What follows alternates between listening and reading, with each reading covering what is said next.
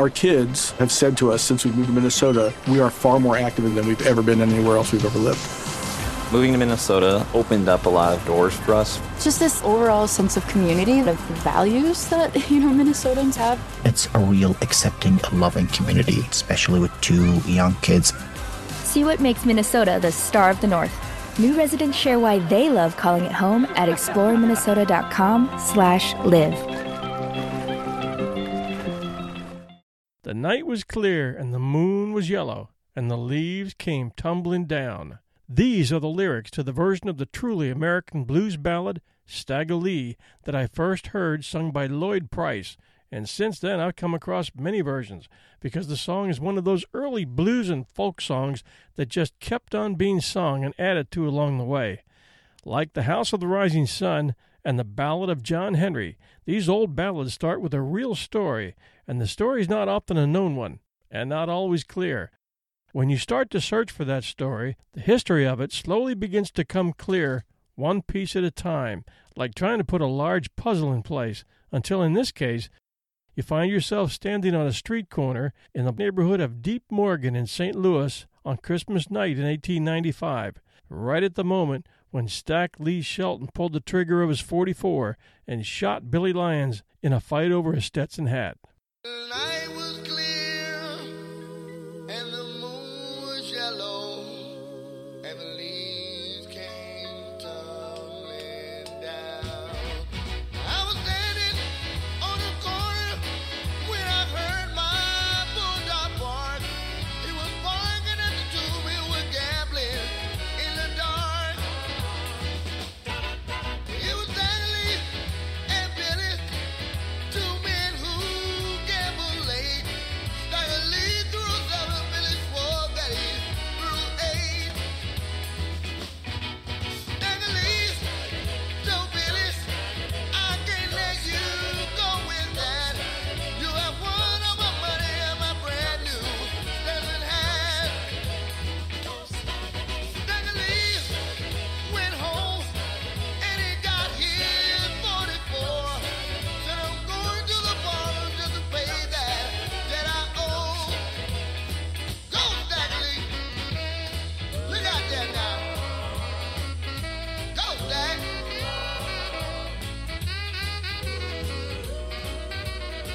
Tough man.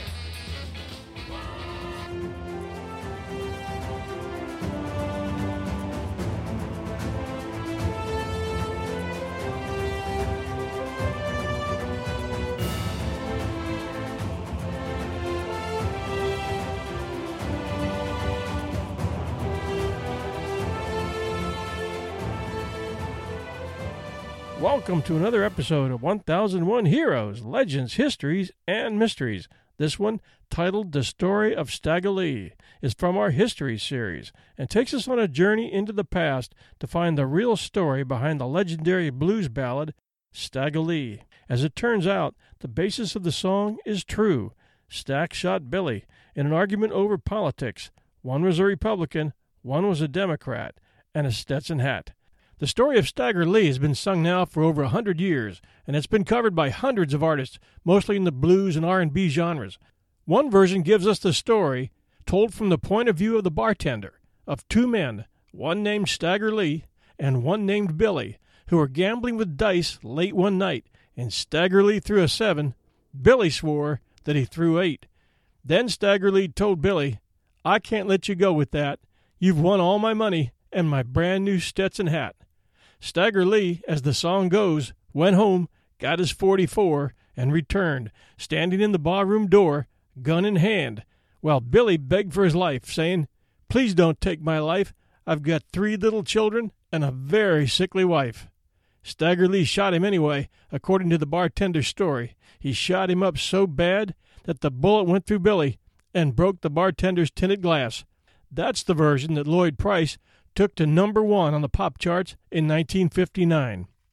Then there's the blues versions, the most popular of which was sung by Mississippi John Hurt, and that story goes like this. Stagger Lee was a desperator. And Stagger Lee him and his partner, they robbed the coal mine one time. Get me right. All right, they go down the coal mine. The boys had got paid off from having a little game. Money all over the floor. Stagger Lee and his partner got himself placed. It says, hey, boys. They said, yeah.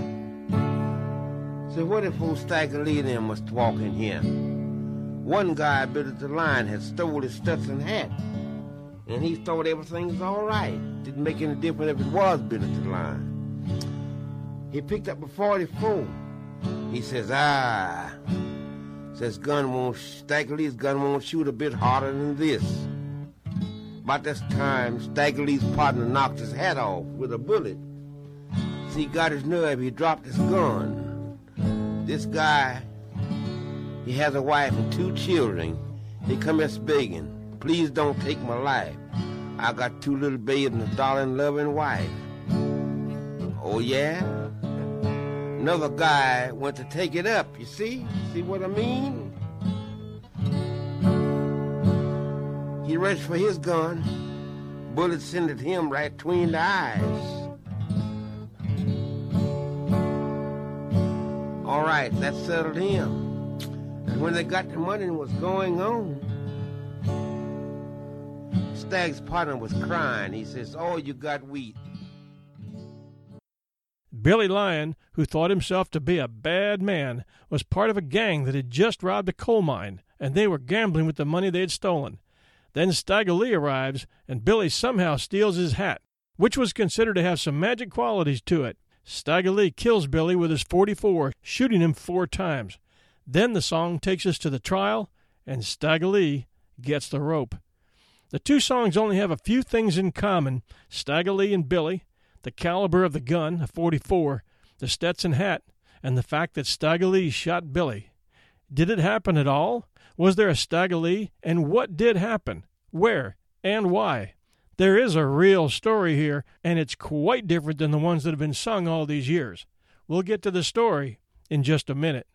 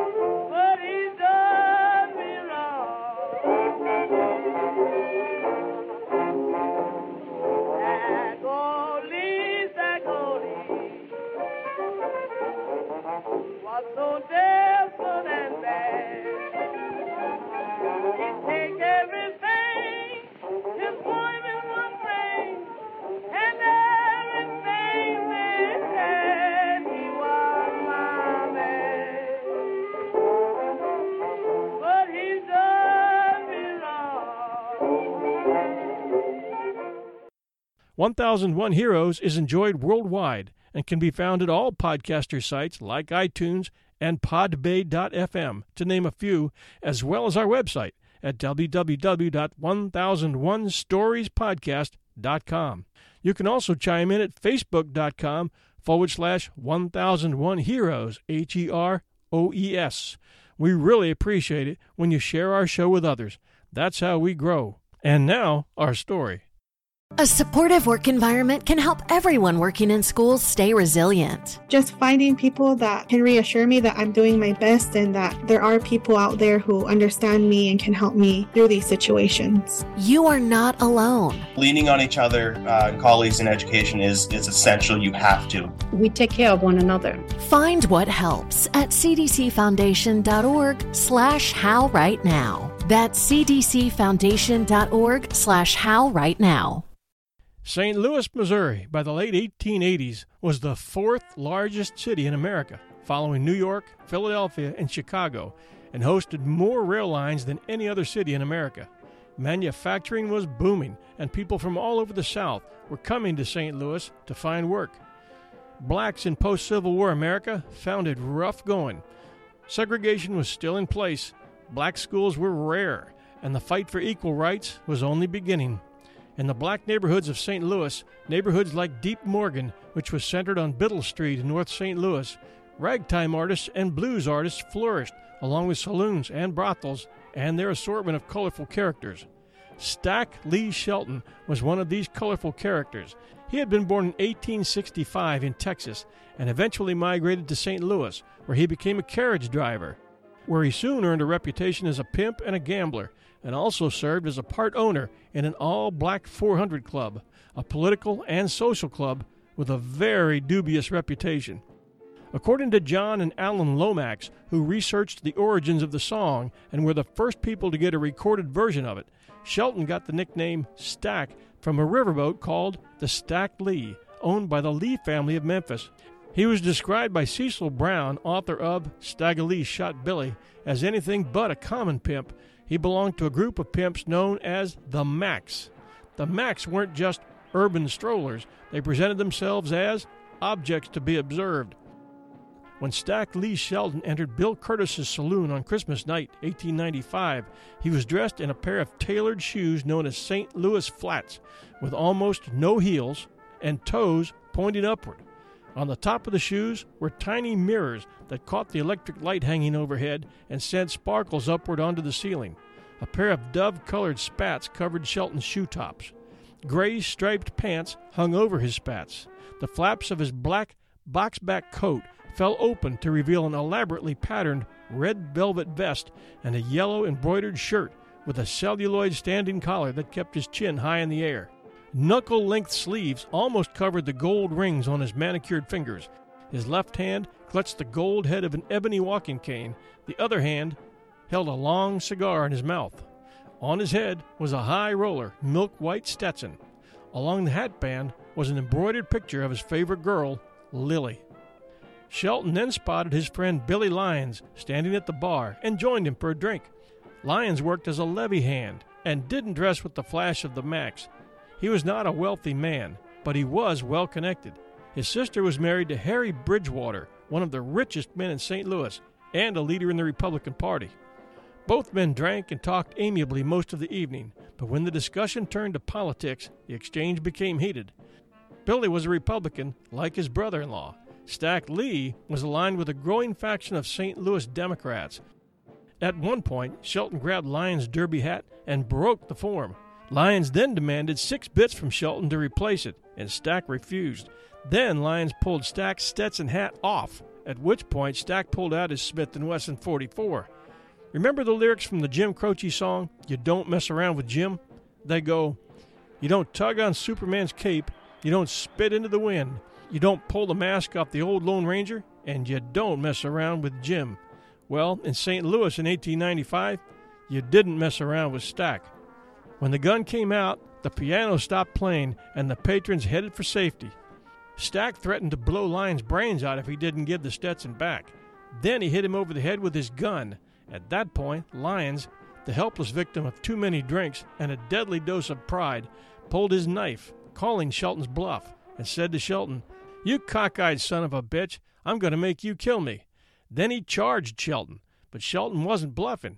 He shot Billy Lyons in the stomach, coolly grabbed his Stetson from Lyons' hand, and walked out of the bar as if nothing had happened.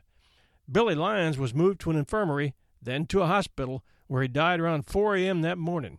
Stack Lee was home at 911 North 12th Street, sleeping it off, when the St. Louis police came to arrest him, then taking him down to Chestnut Street Station. 911 North 12th Street, which was Stagg Lee Shelton's house, was still standing a few years ago, although it was recently boarded up and for sale. It's the only house remaining on the block, directly across from the St. Louis Post-Dispatch building. About 25 years ago, an alderman named Bruce Sommer ran a restaurant there called the Sommer House, with live music, including old-time performers Cousin Curtis and the Cash Rebates, and blues singer Tom Hall. Tom was not aware that he was singing in Stagger Lee's old house.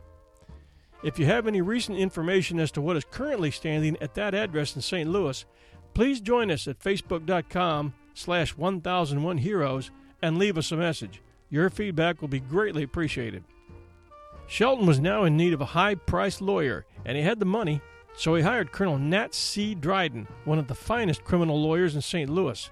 The trial opened on July 15, 1896, and lasted 2 days. Dryden argued that Shelton had killed Lyons in self-defense. The jury deliberated for 22 hours, but could not agree on a verdict. The final polling had 7 jurors for second-degree murder, 2 for manslaughter, and 3 for acquittal. With a hung jury, Shelton needed to be retried. The judge presiding over that trial was Judge Nathan B. Young, who was the first African-American circuit judge in the state, and he had talked to a lot of people who knew Stack Lee Shelton and Billy Lyons. According to legend, the judge, who lived to age 100 or thereabouts, said that Stack had gone to a hoodoo woman and obtained a spell to increase his sexual prowess. The talisman for that spell was his Stetson hat, and the fact was well known in that community. So when Lyons snatched that hat off Lee's head, it was a serious insult indeed. As bad luck would have it, attorney Nat Dryden died on August 26, 1897, before Shelton could be retried. There's no surviving record of the second trial, but it didn't work out well for Stack because by October 7th, he was doing 25 years hard labor at the Missouri State Pen in Jefferson City. He was paroled in 1909 by Missouri Governor Joseph Wingate Folk, but Shelton broke into a man's home and murdered him, landing him back in prison just 2 years later. He died in the hospital at the Missouri State Pen on March 11, 1912. They were already singing his song in the levees and fields, a song which would be recorded more than 350 times by as many artists in the next 100 years. The first evidence for the song being performed in public was soon after the first trial, when Stack-O-Lee was performed by Professor Charles Lee, the piano thumper, the performance of which was noted in the Kansas City Leavenworth Herald in 1897. The song was well known in the African-American communities along the lower Mississippi River by 1910, when musicologist John Lomax received a partial transcription of the song from a woman in Texas who told him this song was sung by the Negroes on the levee while they're loading and unloading the river freighters. And in 1911, 2 versions were published in the Journal of American Folklore by the sociologist and historian Howard W. Odom.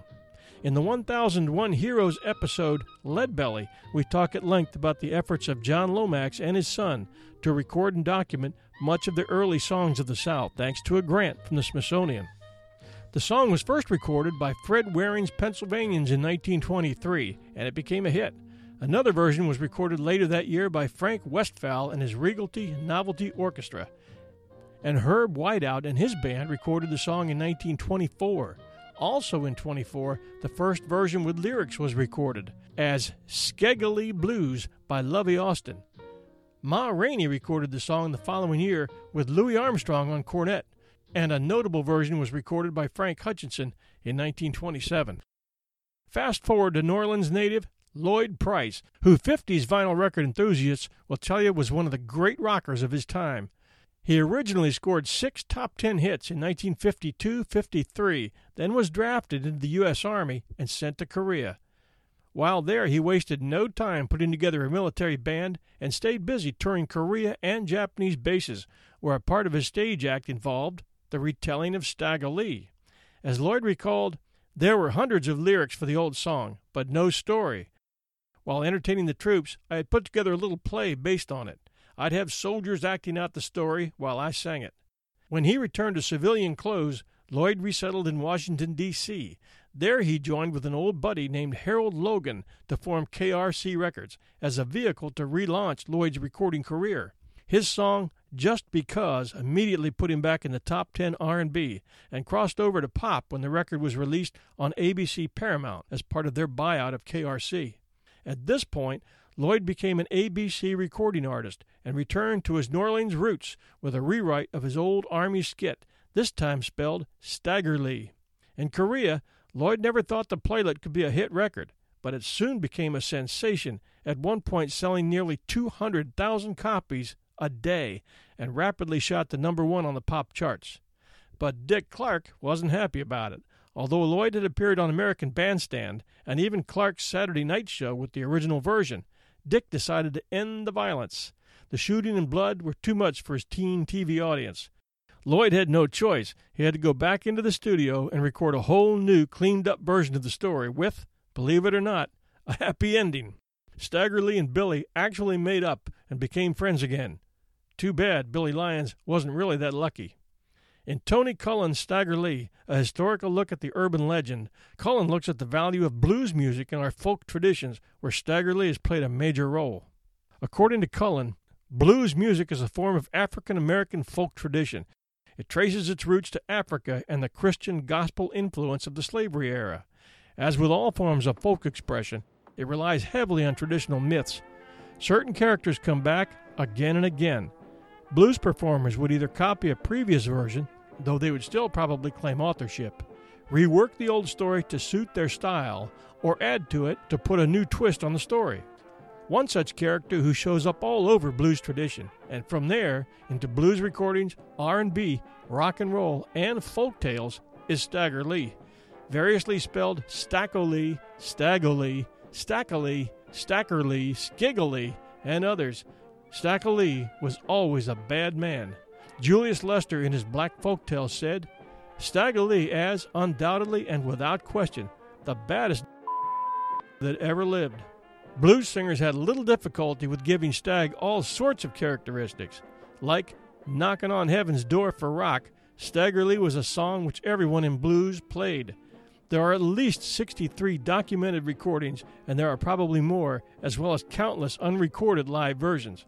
A list of recordings of Stagger Lee is like reading a who's who in blues, with such names as Jesse Fuller, Mississippi John Hurt, Furry Lewis, Mississippi Slim, Ma Rainey, and a host of others.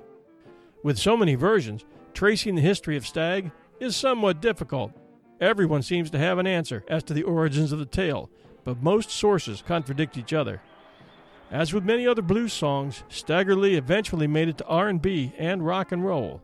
The earliest version of Stagger Lee is neither a blues nor a white folk song, and an obvious bridge to the later rock versions was Lloyd Price's version, which was a hit in '59. In it, he has Stag and Billy gambling in the dark. The fatal argument ensues over an argument about Stag's roll of the dice. Stag threw a 7, and Billy swore that his roll was an 8. Stag gets upset because Billy won his money, and perhaps, more importantly, his Stetson hat. Stag goes home and gets his 44. He goes to a bar and, finding Billy there, shoots him from across the bar. Like many of its folk legend counterparts, like John Henry and Jesse James, the story of Stagger Lee has taken on a life of its own in the past 120 years, and the real story doesn't quite live up to the bad men of legend. We hope you enjoyed this episode of 1001 Heroes, Legends, Histories, and Mysteries. You can enjoy all our shows at podcatcher sites like iTunes and podbay.fm, where you can subscribe free. Doing this puts the show on your Favorites tab, and you'll see a reminder there every time we release a new episode.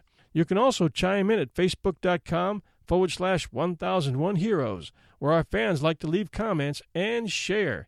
Yes, it's Share Our Show Week. You can share it straight from iTunes or from Facebook. We really appreciate shares. It helps our show to grow. Also, we just started a page at patreon.com. That's Patreon. This is a special funding site where people go and pledge a little bit, as little as $1 a month, to help our show. This is less than a cup of Starbucks to help fund all that we do here, and it is really appreciated. We appreciate you listeners most of all. 1001 Heroes is now heard in over 100 countries, and we are very grateful to have you out there. Until next time, this is your host and storyteller, John Hagedorn, and this is our story. Oh, cruel Stagger Lee.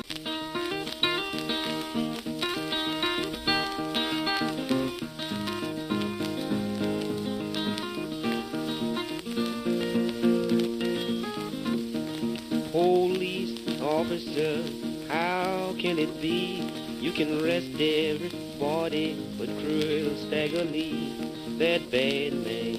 Oh, cruel Stagger Lee.